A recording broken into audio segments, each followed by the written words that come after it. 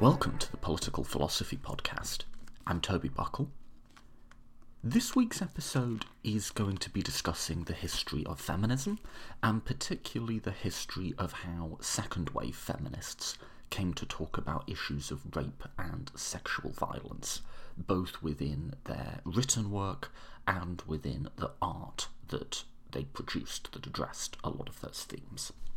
My guest this week to discuss this is Nancy Princenthal. She's a New York-based writer whose book Agnes Martin, Her Life and Art received the 2016 PEN Award for Biography. She's a contributing editor and former senior editor of Art in America, and she's also written for the New York Times and elsewhere. Nancy Princenthal has taught at Bard College, Princeton University, and Yale University, and is currently on the faculty of the School of Visual Arts. Her latest book is Unspeakable Acts: Women, Art and Sexual Violence in the 1970s, and that's the topic of today's interview. So obviously Nancy is quite different from a lot of the guests I usually have on who tend to be political theorists and political philosophers or political scientists or something like that. She's coming to this topic from quite a different field of expertise, but nonetheless touching on issues that I would view as sort of political thought or history of political thought. And you'll see in my interview, I sort of focus more on the political and ideological side of this story, but I would really recommend the book. I learned a lot from it, and there's a lot of stuff to do with the art itself that I don't get to in this interview, but if this conversation makes you interested in it, I would absolutely recommend picking it up to learn more about that. It's absolutely fascinating. As I mentioned in the intro to the last episode, which was a little long, apologies for that, but as I mentioned then, I've been on a bit of a streak talking about the philosophic and theory issues that are arising from contemporary American politics, and I think for at least the next little bit of the podcast, I'm going to take a break from that and go back to some sort of history of political thought questions and interviews, both the history of modern political thought, which I guess this, and also, for instance, my interview with David Farber on the crack epidemic, which those would fall into, and also just sort of more traditional, like Thomas Hobbes' history of political thought, which we're also going to be doing. So, to people who are more following the podcast for the history and theory, thanks for sticking with me through my recent political science, contemporary politics binge. To those who are, here for the contemporary stuff, I would encourage you to listen to the history stuff as well, because certainly I don't even want to say my understanding of contemporary politics, but my ability to think up narratives and ways of looking at the world that help me have answers to many of the thorny issues in contemporary politics has definitely been enhanced by looking at the historical development of ideas and systems and social customs and behaviours that led us up to this point. And, as I always say, it's been an incredible privilege doing this podcast. And, I just feel like my ability to sort of talk and think about a lot of what's going on in politics, I've gained so much by reading these people's books and by interviewing them, and I hope I've passed that on to you as well. So we'll continue to do a mix, and certainly I would be amazed if I got through 2020 without feeling the need to do either some solo episodes or interviews that respond to the events of the day. But I think at least the next few, we'll go back to history and theory. So that's a bit of a side. Anyway, let's get to today's episode. As always, if you want to support the podcast, please do share it on your social media or recommend to friends. if you're able to support it in a more monetary way, we do have a Patreon, and this podcast has no commercial advertisements, no sponsors, nothing like that.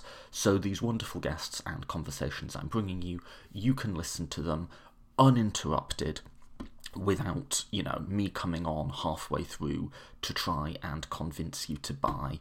Well, you know what's weird is every time I listen to podcasts, they're trying to sell me stuff for male balding and these subscription services that help people dress themselves who apparently don't have any fashion sense.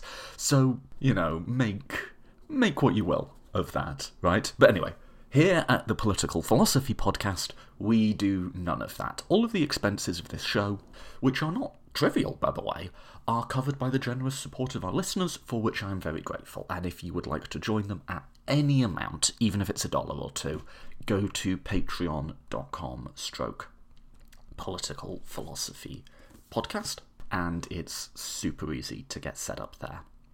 Apart from that, let's get straight to it. It is my absolute pleasure to bring you my conversation with Nancy Princenthal.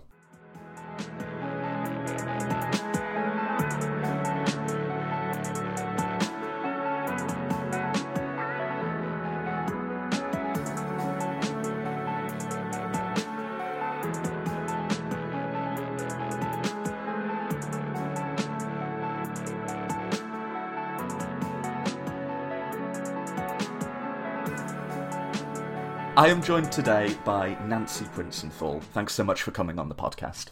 Thank you for having me. So, how do you think about what you do? I always ask the question in a sort of trite, cliche sort of way of, you meet someone at a party and they say, so what do you do? What's your go-to for that? My go-to for that is I write about art, which is a simplification of what used to be called being an art critic. I actually teach in an art writing MFA program at the School of Visual Arts, which at its inception was described as an MFA in art criticism and writing, but the criticism has been eliminated. So there you have it. I write about art, mostly contemporary art, but going back into modern and sometimes earlier art as well. Okay, and so you came to write this book, Unspeakable Acts, Women, Art and Sexual Violence in the 1970s, which I read picking up on the sort of bits of history of feminism, history of protest movements, history of culture, and I was coming to it from that point of view, but you came to it and came to the material from an art history or art criticism, or however you want to phrase that point of view. I did, and as I said, my field is contemporary and recent art, but it's clearly a book that's a kind of a hybrid, and it's a kind of hybrid that I've become increasingly interested in. My previous book before this one was a biography and monograph on the painter Agnes Martin, and I got very caught up in the social and cultural context for her work, and I do think that it's also become more typical of art writing in recent years to move away from the kind of formalism in which I was trained, in which nothing outside of the object itself was meant to be addressed with any specificity, and instead to embrace the wider cultural context. So it's both typical of our time and also something that's become personally very very important to me, especially as I've moved from writing principally for magazines and newspaper to writing at longer length, which has been very gratifying. So can we start with the cultural context then, as you said, because you're discussing art and sexual violence about, well, it's the 70s, so about 50 years ago now, right? One of the things I always have to remind myself when I'm reading history is the people you're reading about don't necessarily see the world through the same pairs of glasses that you do. They don't have the same cultural assumptions or pick up on the same things as important. Looking back to the 70s then, and rape and sexual violence, what would you flag to someone approaching this topic for the first time as the differences between how people saw it then and how we today would think and talk about it now? a really good and deep question. So I'll try and dive right in.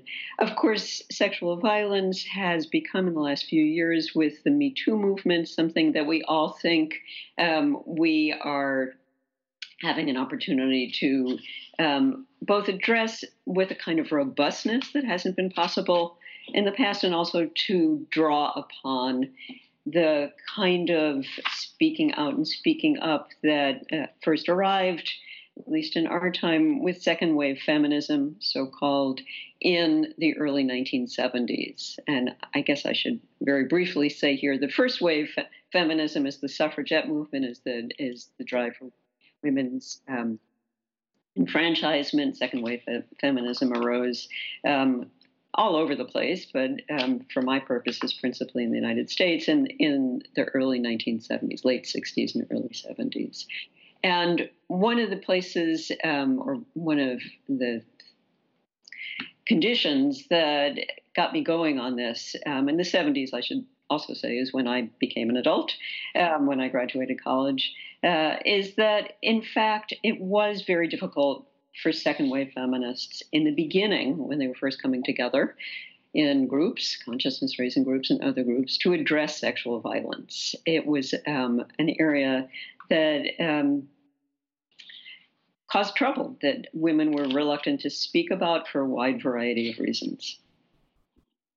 So one thing I was struck by on the sort of intellectual history of feminism, which I am somewhat familiar with, like I've done courses on this and stuff, but I guess you don't notice things by their absence, right? It's much easier to notice something that is there than something that isn't there. And something that your book, even just in the first chapter, calls attention to is how little discussions of any sort of rape or sexual violence were there in the big known canonical works of second wave feminism. This was something that feminists in the second wave, at least initially, simply weren't addressing, right? Mm-hmm.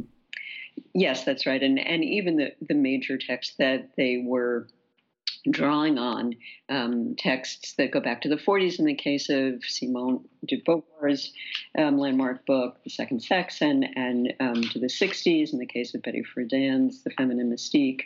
And Betty Friedan didn't talk about sexual violence at all. It just wasn't part of the picture she was interested in establishing. And Beauvoir did talk. I mean, hers is a more comprehensive book, of course, and written from a different continent and altogether different political perspective. But even she, mentions sexual violence in a sort of scattershot ways, endemic to the female condition, but more or less as part of the background of the major issues that women had to fight, which had to do with questions of equity and power in the workforce, power in the home, political power. And that's sort of how second wave feminism arose in this country, was around issues of power. Of course, it arose partly out of and in resistance to other activist movements, the anti-war movement, the civil rights movement, and there were some sort of famous incidents. For instance, in SDS, the Students for Democratic Society meetings in the late 1960s, where women took the stage to say, okay, so what about our liberation? And, note has been taken that because the language of activism in the 60s and early 70s was premised on the language of struggles against colonialism and also the language of Marxism. And so women talked about being liberated, about, establishing their resistance to the patriarchy, the rule of men. In any case, so, and there was one 1967 SDS meeting where women got up and were, sort of maneuvered off the stage. And then 2 years later, Marilyn Webb, who was an SDS leader at the time, said, okay, so here we go. It's time for us women to, put forward our our platform here that, we have grievances as well. There was a range of grievances, of course, that were being addressed at the time, mostly to do with the Vietnam War. And she was met with absolute outrage and, men yelling epithets from the audience, take her off the stage, take her down a back alley, do terrible things to her. Just, complete fury and rage. And, so it was against that background against a background of threatened violence and also misogyny within those movements that amounted on some occasions to, if not outright violence, certainly a very high level of coercion, that women realized, folks, we're going to have to break off and work on this ourselves. We're not going to be able to do it within these existing movements. And so the initial concerns were, just as Friedan and Beauvoir and other early feminists had outlined them, were concerns about power and about establishing equity. And as Susan Brown Miller described in her landmark 1975 book Against Our Will: Men, Women, and Rape, she says, and it's a funny phrase, she shrieked in dismay when somebody brought up the question of rape and whether or not that wasn't going to be an issue. Brown Miller describes the prevailing inclination among her women peers and friends, which was to stick up for the accused, to worry about people who were being unfairly framed by the authorities. It was all about solidarity in the face of prosecutions of men that were unjust. So could we summarize it, the intellectual history part, thusly, and we'll come back to the interaction with the broader protest movement part. Yes. But in early second wave feminism, or sort of like, I guess in Beauvoir's case, like sort of proto second wave feminism, the women being raising concerns about women not being subjected to sexual violence or rape was not one of the central goals of the movement. The central goals were stuff like equality in the workplace, equality in political systems, stuff like that.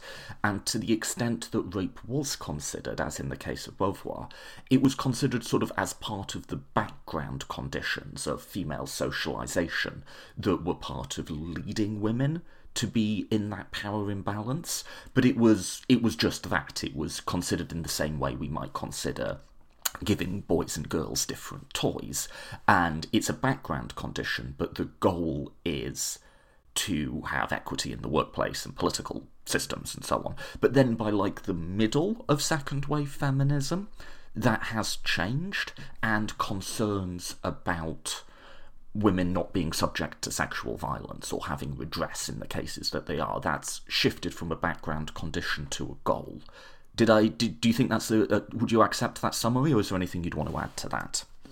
That sounds just about perfect to me. That I believe that's as it happened.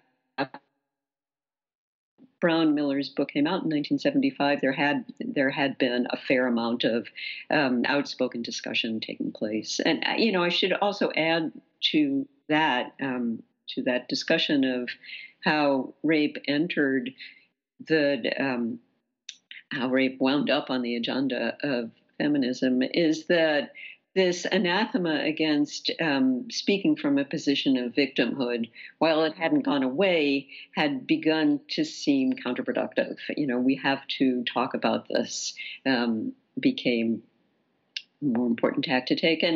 And indeed,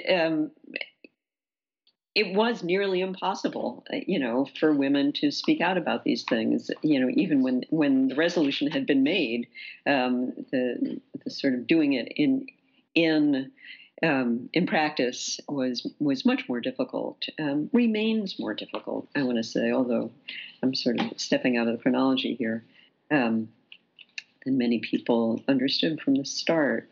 And I should also sort of inject here a note about how and when it became possible for artists, particularly, to take on these subjects.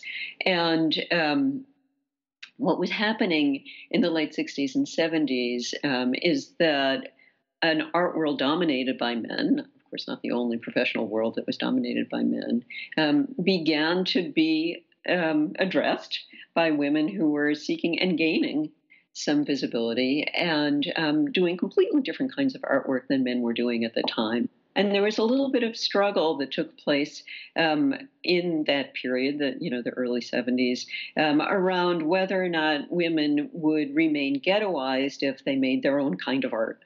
Why can't women succeed in doing just the kinds of art that men are doing, and be taken seriously as minimalists, for instance, doing great big abstract work made out of forged metal, which is one of the primary idioms of that period.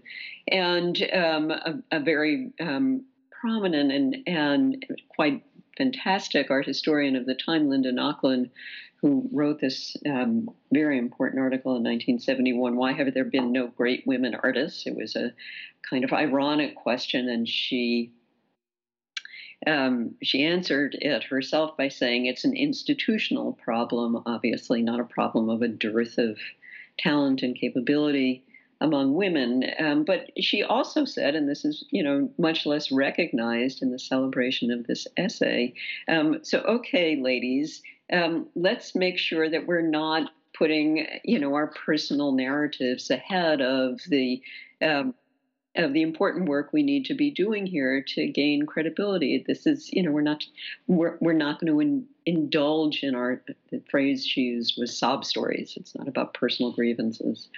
And especially here on the East Coast, that became a pretty powerful anathema that was supported for a long time. So the most radical work being done by women as feminist artists was happening in that period on the West Coast in Los Angeles. So, in other words, to sort of just try and even just make sense of this myself, if you ask the question, like, why, given how questions of sexual violence are so central to contemporary feminism, why was it so absent, at least at the beginning of second wave feminism? There's cultural stuff you could talk about. There was both a greater cultural acceptability of rape as well as a greater cultural stigma about talking about it. There was ideological constraints in terms of the left at the time wanted to be pro-prisoners' rights and anti-criminal justice system. But there's also this final concern that you're teasing out, which you might almost say is tactical, which is when women are going in and trying to fight their way into, as it were, male-dominated spaces, be it the art world or be it other forms of employment or politics.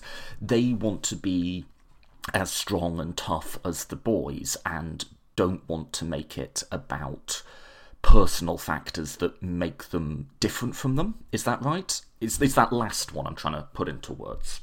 Yes. And of course, it's dangerous to generalize about any of these things. And there were women who did quite fabulous work that was altogether abstract and continue to do so throughout the intervening years and decades, and women who were taken very seriously for doing personal work.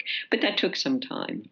And when, as it did at first, it took the shape principally of women doing performance art, of using themselves, their bodies, in live performances. That was both a radical notion, it was a provocation, it was something that women, and I believe this is a strong argument, I'm not the only one who's made it, that women pioneered performance art, but there were certainly a significant number of men who were doing so as well, and even doing so in ways that put their bodies at risk, which is one form of art. Performance art that puts one's body at risk that I talk about in Unspeakable Acts. So artists such as Chris Burton, who might be most well known for this kind of work, had himself shot, had himself nailed to the hood of his car, did some pretty masochistic things in the service of expanding the language of what was called visual art, even though it was a live performance.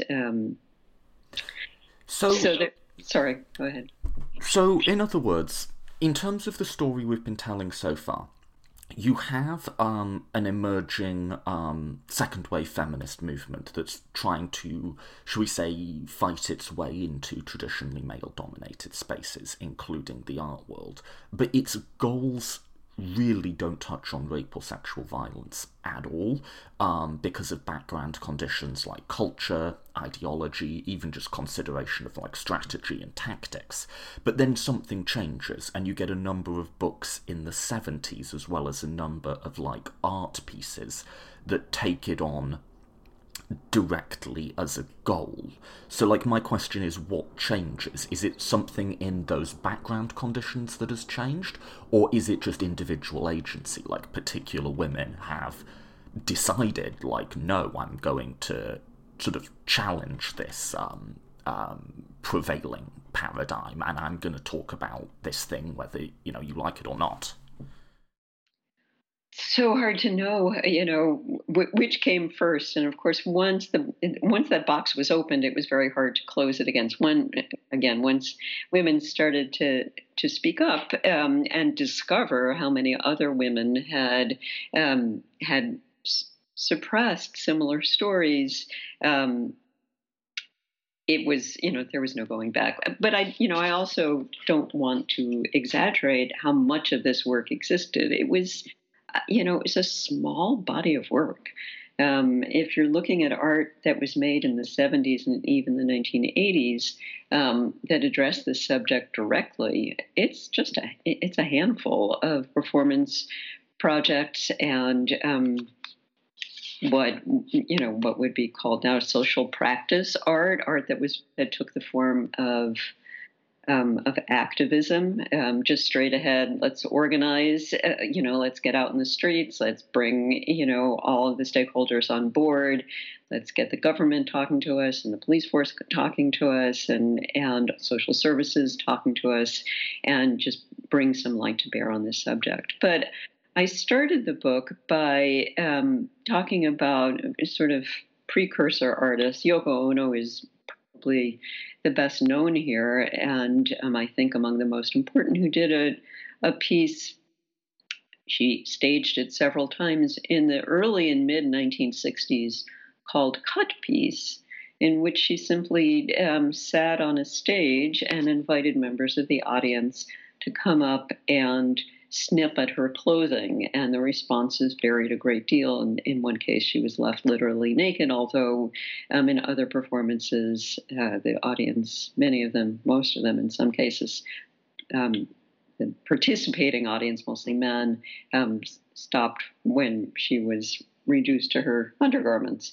But I don't think it's difficult to see this as an opening to talking about sexual vulnerability and sexual victimization. And there was another performance piece in the later 1960s by Valley Export that similarly staged an experience of being made vulnerable to male aggression, in Valley Export's case, in performances done on the streets in Vienna. So when artists first began to deal with this issue with rape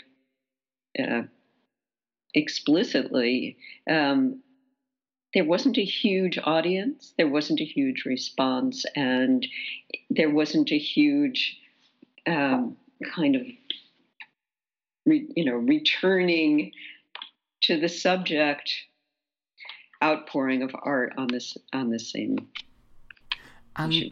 And if you look at the writing side of this, along the development of feminism, I got a similar vibe when you cover the intellectual history, in that you do get a few feminists overtly writing books about rape across this same period. But I got the feeling when you summarised it that there wasn't that many, and they didn't have much to draw on. That's right. I mean, Susan Brown Miller's book was a key book, and it was really pretty much alone on the shelf for a long time. And it was controversial, and, there were quarrels that could be had with it and were had with it. And of course, it became a subject that other women addressed, and addressed very vigorously in other broader discussions of what feminism needed to do.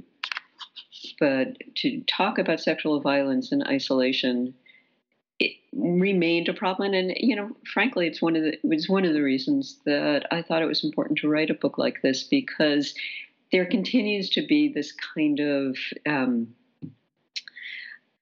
sort of burying explicit violence, burying what rape is in a spectrum of offenses that are sort of included metaphorically under the heading rape, but really are other things, like, not being given opportunities in the workforce, or not being treated equitably, or not being paid the same as, being denied opportunities, the kinds of things that feel like violations but aren't actually physical violations. And one of the places I like to think this story starts is with a book that was first published in a very small edition in 1972 by the artist Suzanne Lacy, and it's called Rape Is.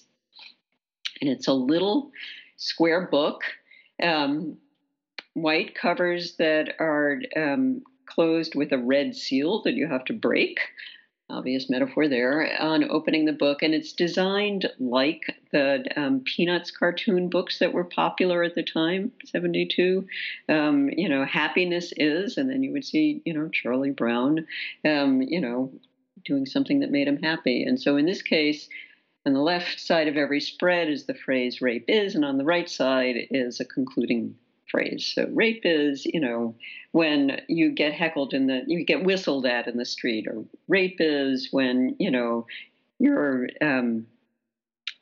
grandfather bounces you on his knee. And it moves from there to really quite horrific concluding sentences, being, gangbanged and, being grateful you've escaped with your life. But there was and is this tendency to equalize all of these experiences. And I think it's been a real double-edged sword. It's brought a lot of women on board. You can see that in the very fact that what we have now is a movement that's hashtagged Me Too. Everyone, feels they are part of this experience, and every woman in some degree has. But if we're talking about something that needs to be addressed as sexual violence, then we need to be clear about what that is. I mean, there's, could you try and separate out contextualization and situating a particular act within, I'm just speaking off the cuff here, within a broader culture and equalizing? So you can kind of say that what makes or what contributes to rape happening is a culture in which we use certain language about women and not about men, is a culture in which it's, we say things like man up or don't be a sissy and so on and so forth. Linguistic feminists will give a better account of this than me. And that can create a social environment which enables rape, but it's obviously, we wouldn't, and if people do, this is what I'm hearing you want to push back on, say that rape is the same as those things, or that those things are rape. Am I hearing you right there? Absolutely. That's exactly as I see it. And yes, we are sort of living and have been living for millennia, I suppose, in what could be called a rape culture. That's a problem. And language absolutely matters. And I want to say here that all these things have actually improved since the 1970s. And that was, again, one of the things I had in mind when I embarked on this book. It was clarifying what things were like in the 70s and, in the distance that we covered. And when I went to this source that was used by not only Susan Brownmiller, but Susan Griffin and a number of other feminist writers at the time who were, Susan Griffin was another who was very explicitly writing about rape in the early years of second wave feminism. And they referred to this book called Studies in Forcible Rape by... Could you talk about this? Because this is just a little nugget of intellectual history I didn't know, and I found absolutely fascinating. So when the first books about being raped were written by feminists, there was only really one scholarly source which they could go to, right? Could you talk about this a bit? Yes, I may actually have to go to the book to get the statistics, but the language was, so here was a sociologist who was at the University of Pennsylvania writing a book that reflected work that was first published in the Northwestern Law School publication. So, a man with significant credentials, and the very fact that forcible rape was part of the title tells you something about the problems with the language at the time, right? Because is there really another kind of rape that isn't forcible? There was this can we please be clear about what we're saying when we use terms like that? And so he was using statistics from the 50s and early 60s to develop this argument that was published in, I think it was the early 1970s, and 71, I believe.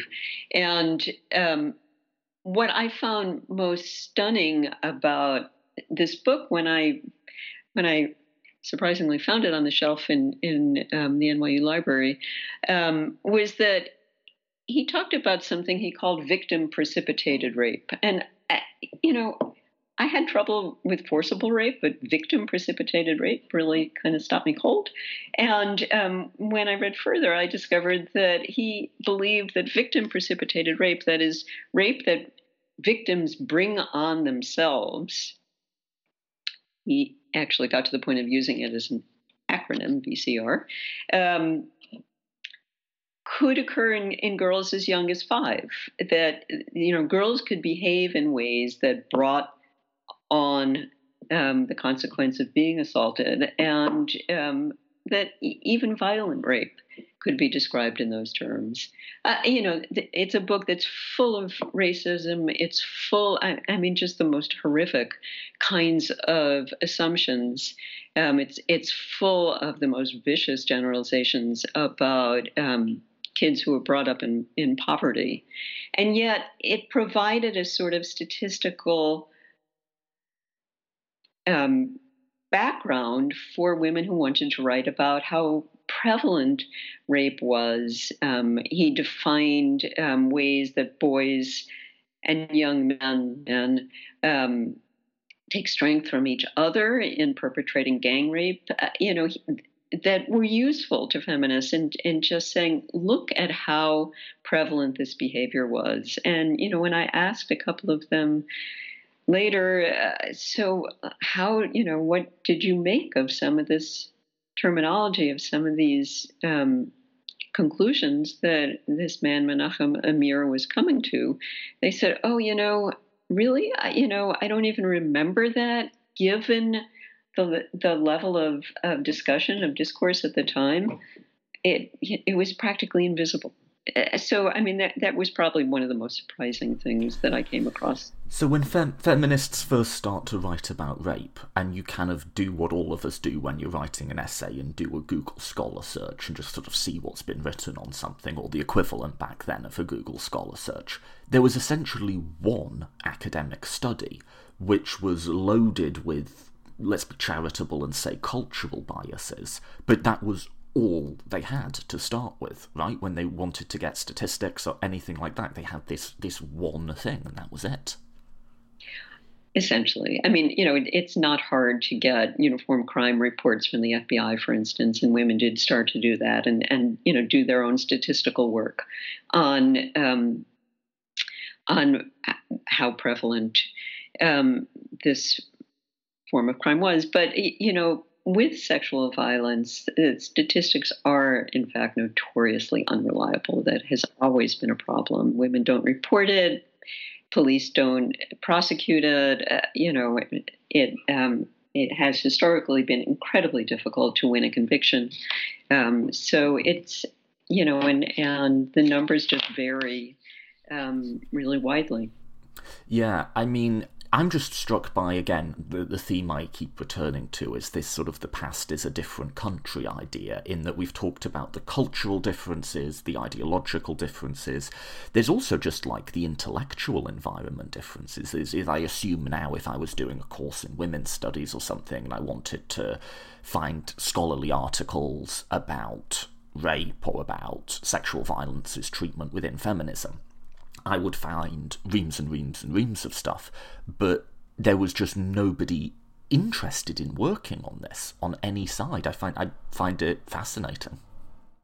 And, a lot of the development of the literature has come up with the understanding of what trauma does to a person. Trauma studies is something that didn't exist. The word trauma didn't enter, the DSM, the Diagnostic Statistical, the clinical manual for psychiatric treatment until 10 years later. It was the culture that we live in now, which is so attentive to experiences of individual harm, to trauma, didn't exist at this period. And that's another thing that's kind of difficult to recover.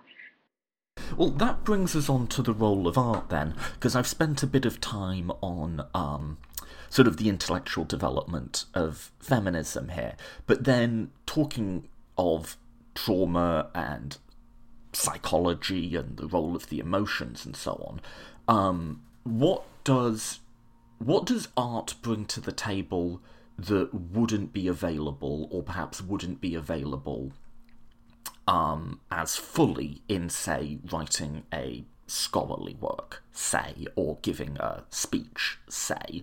What does art allow us to do, or allowed, I guess, past tense, feminists then to do in this space that simply writing a theory book wouldn't?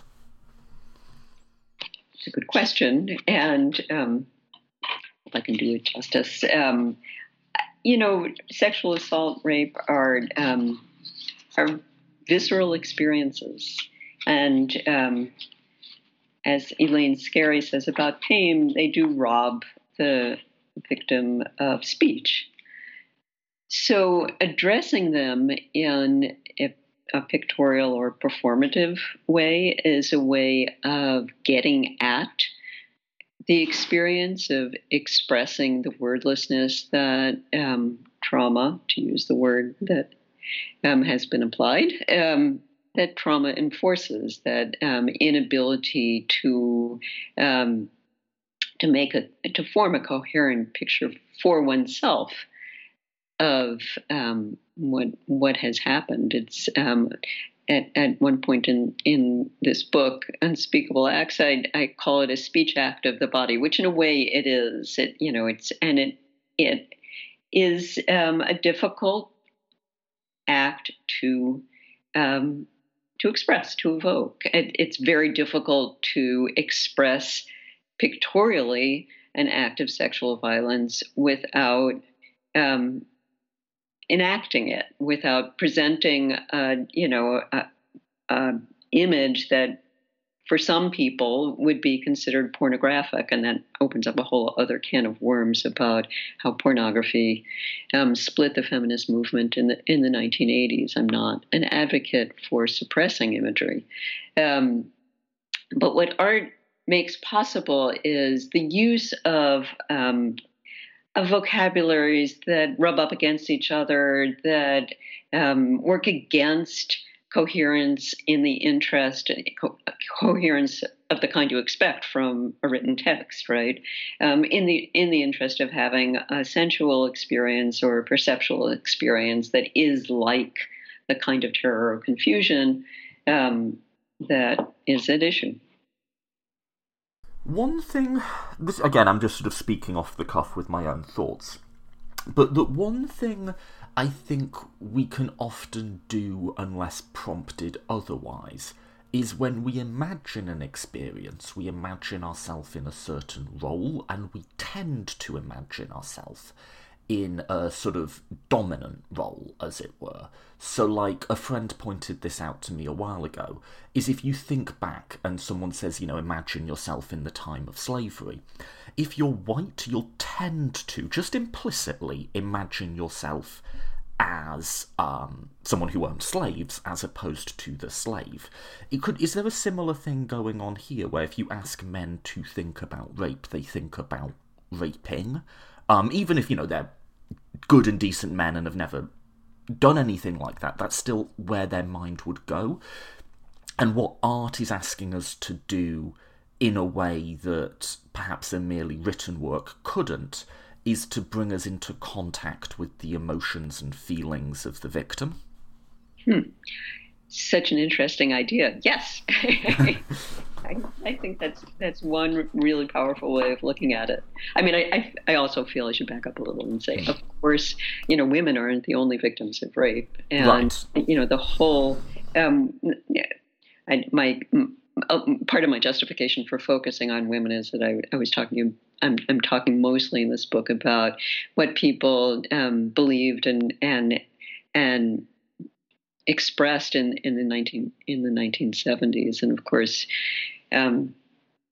happily, since then we've become a little bit more sensitive to how inadequate that kind of gender binary is, and how widespread sexual victimization is across it. But yes, making people who don't think that this has anything to do with them come to some understanding of what's involved can only be helpful. Because a lot of the work that you reference in this book is very violent, for lack of a better word, right? There's a lot of the images in just the centre of the book that are reprinted that have a lot of blood and are quite visceral, basically, right? Like, it's provocative, triggering, to use a sort of modern social justice word. Yes, that's true. And I think you must be talking about Ana Mendieta's rape scene works. Those tableaux, so these are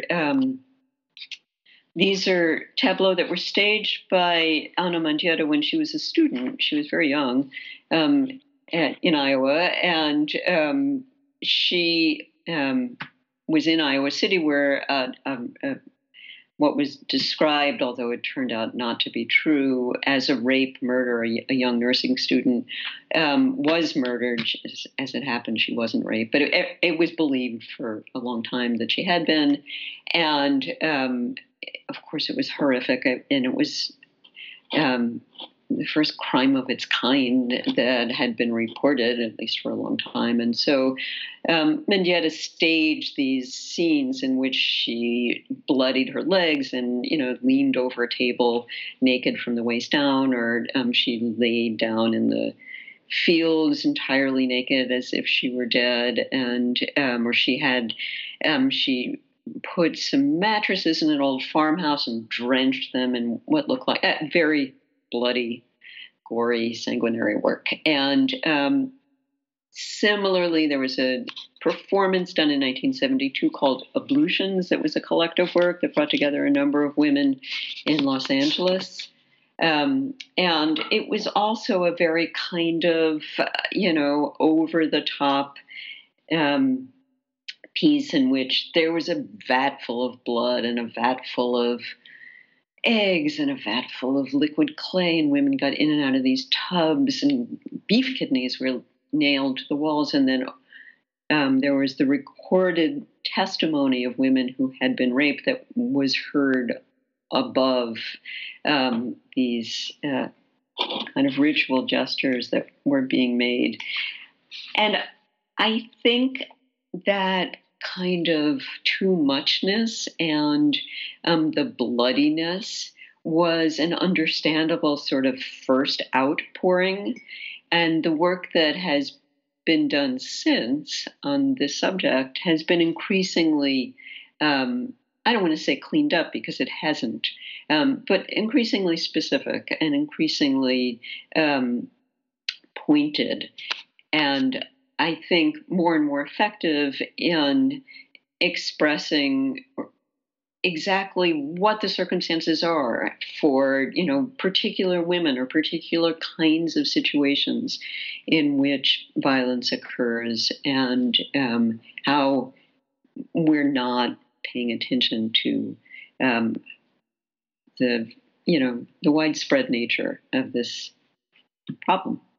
So that leads me to my next question, which is what were the reactions to this? Because I'm coming from a place where I'm fairly enmeshed in the contemporary culture war, in which, we've had Me Too, but there's also been an outpouring of rage against it, and there are entire sections of the internet given over to just a sort of white-hot hatred of contemporary feminism, or I think more accurately I would say a caricature of contemporary feminism. And, the response of some people, men or women, to Me Too has been, oh my god, this is, really shocking and an eye-opener and something I need to think more about.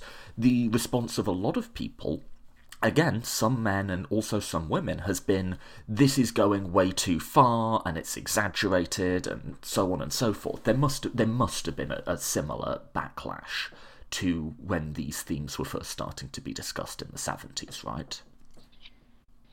I think when these things were first beginning to be discussed in the 70s, the primary response was silence.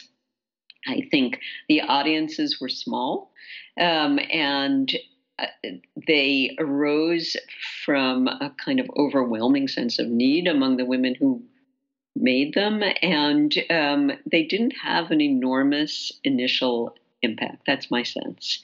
When I looked into the interviews that some of Mendieta's fellow students gave some years after the fact to a woman who was doing research on Mendieta, most of them didn't remember these tableaux that she staged, and if they did, they said, "Oh, quiet. Really, nobody said anything." And I can tell you that remains something of a problem. That if you start talking about a project you're working on, you say it's about rape, it's not quite the same as, saying you're working on a project and it's about, injustice against women. It leaves people with very little to say, unless, it's something that they want to address from a personal perspective. That is changing. And for sure, a backlash is well underway, and these are things that need to be addressed on a case by case basis. So if the conversation goes, well, should Al Franken have lost his job? I think many people and many feminists would say no, he was thrown under the bus, for political reasons. But again, is what he did actually something that we want to call a form of rape? No. To my mind, and this is a personal personal judgment, obviously. So yeah, there, backlash for sure. And, will people feel threatened? Absolutely. And are people worried about being penalized or losing their jobs for something deemed to be a minor infraction? Um, Maybe, I'm sorry. If that happens, there are definitely going to be some growing pains here. Yeah, I mean, there's so much there's a number of thoughts I have there, because I am sort of more situated in the contemporary debate. I mean, on the Al Franken case, I felt so conflicted with that one, because I like Al Franken a lot. I read his books in college. I followed his political career since he was elected in '08, I think. I'm not expressing an opinion as to whether what he did was bad enough to warrant losing an existing Senate seat. I can sort of see that one both ways, actually, because I think if you look at Al Franken's entire political career, there is a good argument that on balance there's enough good there, But then at the same time, I can see people who say when we have Trump in the White House, we have to, put deeds to words and show that we're willing to clean up our own side as well. I'm not immune to that argument either, I think I think that's a really hard case, the Al Franken one. Yeah. I mean, if we want to address the president's offenses, I think we need to address the president's offenses. I mean, they're in a class by themselves. Yes. Or at least they're demonstrably, they're known to be of a completely different order of magnitude than anything Al Franken was accused of doing.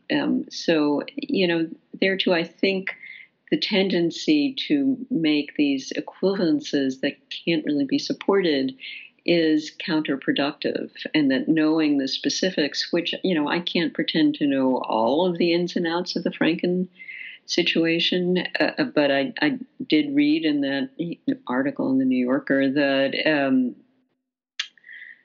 Jane Kramer, I think it was, that his accuser, had her own very definite political agenda, and that he was just staging a skit that had been acted over and over again in these USO performances going back to Bob Hope, and that the photograph that caused all the trouble was part of that same tradition, and and so on, that it is so easy to jump to conclusions.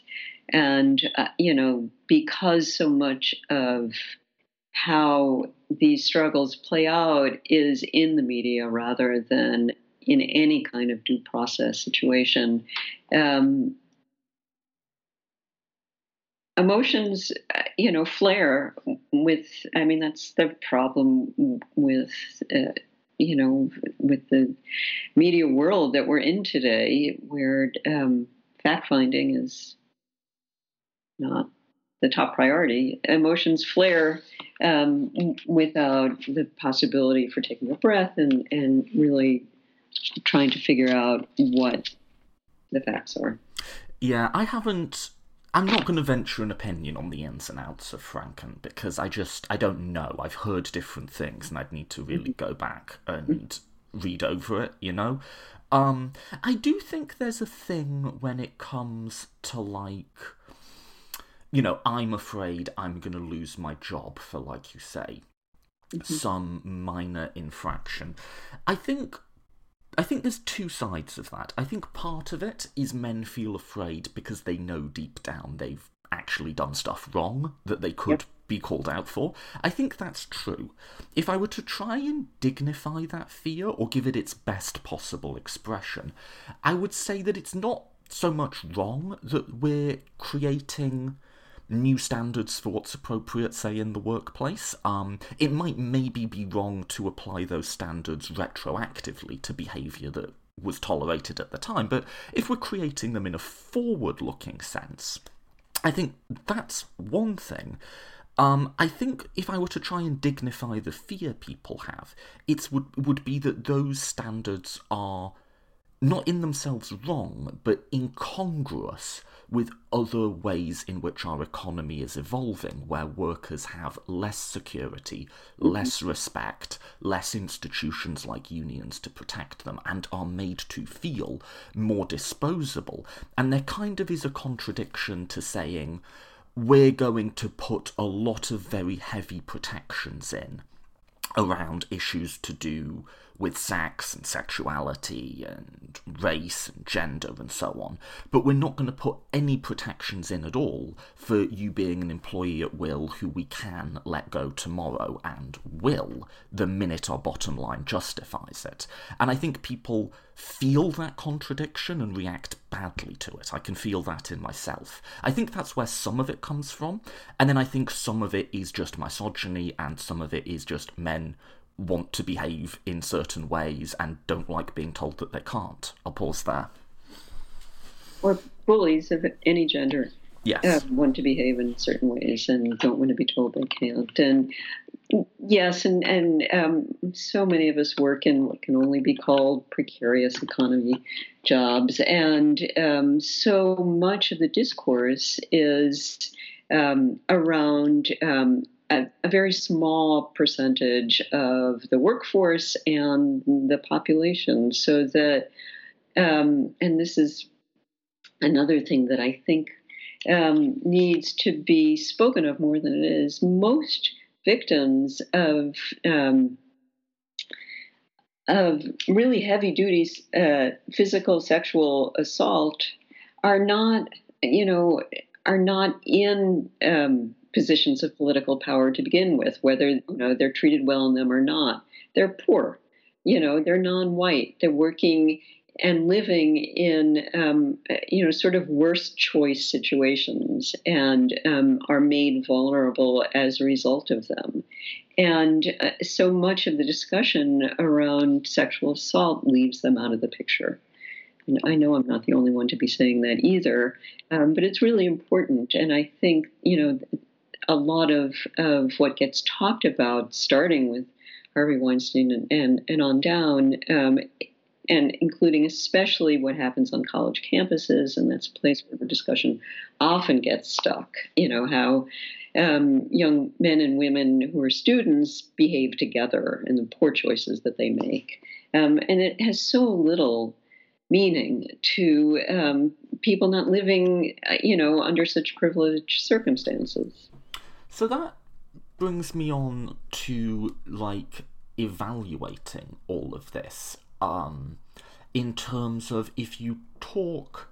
So I'm coming from a bit of a different place, perhaps, in terms of, my background, my generation, the types of peers that I've had, in that I've spent about the last 10 years, something like that, working in a variety of very progressive organisations, often organisations that are explicitly geared towards social justice as an end.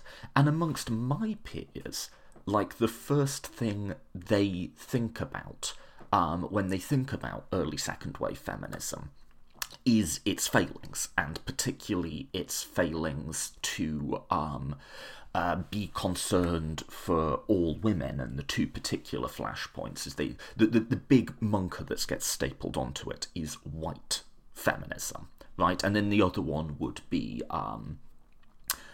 trans issues and issues relating to people who are trying to live outside of the gender binary. So, for instance, just in this conversation, when I was talking about a rapist, I talked about a man, and you sort of correctly said it is more complicated than that. I was just taking the sort of archetypal or stereotypical case. And so how do you begin to think about that quite strong moral condemnation that we get of early feminism from a lot of contemporary social justice advocates? Because I'll just give you my view at the outset, which is I have very mixed feelings about it. I think a lot of the criticisms are completely valid. A lot of the way, not just historically, but today, the concern, as you just said, that a lot of mainstream feminism exercises is not distributed evenly over all different types of women. I think that is something we have to face honestly and talk about. At the same time, I do sort of worry that our evaluation of a lot of early feminism just reduces these incredibly impressive women to their failings, which they certainly had. But if all you can see when you look at second wave feminism is that these were people who did not hold a 21st century view of racial justice, let's be clear. That's true, but like a modern 21st century view of social justice did not come from nowhere, and we had to start somewhere. So I think there's two stories you can tell there, both of which have a lot of truth in them, and I haven't reconciled them in any way that seems coherent to me. So that's my personal view. I'll pause there.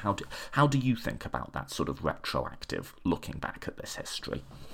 Seems like an excellent summary.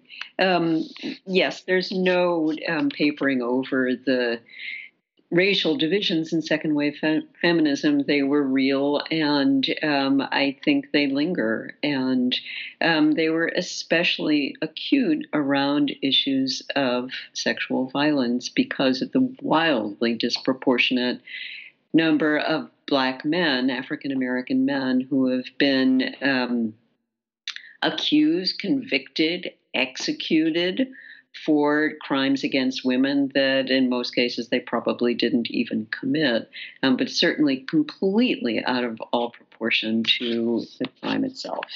And that was a vocal problem. That was something that, for instance, Angela Davis came to verbal blows with Susan Brownmiller over it. They never found common ground.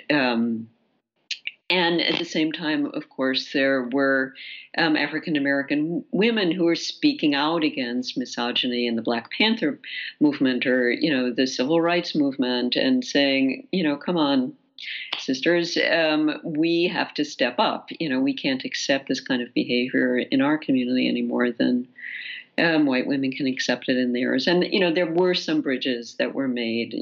Audre Lorde and Michelle Wallace talked about Elaine Brown, who was briefly the leader of the Black Panthers, has written a very interesting memoir talking about these issues.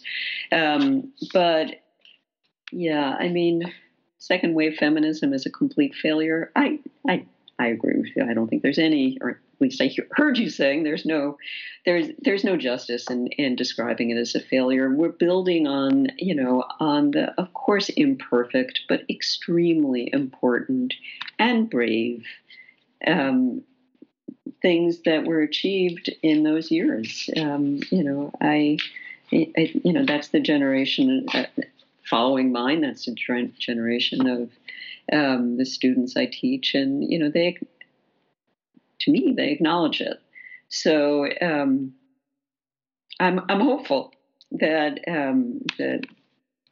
that we can make that a more widespread understanding of what went down in the 45 years ago. I had this thought just listening to you speak. I can well imagine a counterfactual alternate history in which the feminist movement had been sometimes, I guess, less overtly antagonistic towards other claims of justice, for instance, racial justice. I can imagine a history where things went better. What I can't imagine is a history in which people with a modern social justice analysis just fell from the sky in the early 60s, because that's not how ideas and thought structures and political ideologies come into being. They evolve and they build on their predecessors. And I guess our moral evaluation has to be somewhere between those two extremes. There were failings, but nothing starts from nowhere. Does that make sense? Yes, it does. Final question then. I realise we're running a tiny bit over time. And I ask this because, a lot of the time when I talk about social justice issues, people see me as being on, the absolute hardcore left, and I get called Someone wrote me a lovely email a few days ago calling me an anti-white racist, and I've had a few of those, because, like, I'm generally for racial justice and affirmative action and stuff like that. But actually, I have a certain amount of nuance, or, like, I have criticisms that I would make of modern social justice movements, and I think a lot of them are how we see the past. So one of them is that, the early feminists are sort of, we can just dismiss them as racists, for instance. I think that needs a lot of nuancing, that evaluation. The other one I think needs a lot of nuancing is there are a lot of people today, both on the sort of feminist and sexual justice side and on the race and racial justice side, who want to say that no progress has been made and things are as bad now as they ever are. And I think they want to say that because they want to resist the narrative of, like, you've got everything you want now, so go sit down and shut up. But again, surely there's a middle ground there of, like, a lot remains to be done, particularly with respect to people who have multiple historically discriminated against identities, so say, like, queer women of colour or something, right? Mm-hmm. A lot remains to be done, but it's also simply not true to say that there's been no progress, and indeed it is somewhat insulting to those of us who went before us to say that. So again, that's my view, which is something of a middle ground between those two extremes, and I just want to put that back on you. Like, how do you think about progress on these issues from, say, the 70s through to today? Okay, I guess I can answer that in a couple of ways. One is by relaying what women I asked that question of responded to me, and sort of without exception, and it wasn't hundreds of women, it was a handful. They said nothing has changed. That was the first response. And then on reflection, well, yes, of course there are some things that are better, but not enough has changed. And I would go with that. I do think that there have been some really profound changes. I think, and that's part of my argument. If we really went back to 1970 or 1975 and saw the nature of the culture around sexuality across the board, we'd be kind of stunned. Things that we all put up with, that women and men put up with, and as I said, I was a very young person in those years. It leaves a mark. And I also want to say that even around the issues of racial division, as regards this question of violence, that there's a wealth of work being made now by women of color, by queer women of color, by every aspect of every community in the art world. Around sexual violence. There are a number of examples of that work toward the end of my book. And, to me, that is just really moving testimony to the possibility of a wider range of voices on this subject and, of experiences around this subject being heard. So that can only be good. This can only mean there's been some improvement. It has, with the huge provisos that statistics in this area are notoriously inaccurate, and that the decline has not been evenly distributed. It has gone down, right? Like, the prevalence of rape and rates of sexual violence have declined quite significantly since the 70s. Yes, absolutely. By most standard measures, that in itself is sort of a dangerous thing to say, but yes, it seems undeniably true that certain kinds of rape, and I think this does not apply to domestic violence, but certain kinds of sexual assault have declined enormously since the 1970s and 80s. But of course, crime across the board also seems to have declined enormously. So the murder rates are down, and armed robbery is down. There are things that have changed in our social and cultural landscape for reasons that urbanologists and sociologists, I'm sure, have lots to say about. All I can do is comment on them or note them. That seems to be the case. So yeah, I mean, there too, that there's statistical support, such as it is, compromised as it is, that some things have improved, but there is certainly, no end in sight of this landscape of trouble. What do you think needs to happen, or maybe that's too strong? What would you like to see in terms of thinking and writing and art on this topic going forward? So much of the recent work that I've seen coming out of the visual arts, and also to some extent in other disciplines, and to a more qualified extent in popular media, in commercial movies and television, has become more nuanced and has become more open. And so, I don't have. I'm not a good prognosticator. I don't have any predictive sense of what's going to come that's going to help. But I think more like this, more and expanding possibilities for women and men and everyone else to, however people identify, to feel that they're being heard. So the book is Unspeakable Acts, Women, Art and Sexual Violence in the 70s. I assume people can get that from Amazon and fine booksellers anywhere. Is there anywhere else you'd like to direct listeners to go? A website? You're not on social media, are you? I am on Facebook and Instagram. Okay, terrific.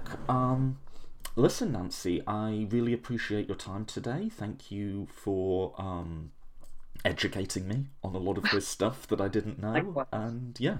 It was an education for me too, and a pleasure talking with you. So thanks for having me on.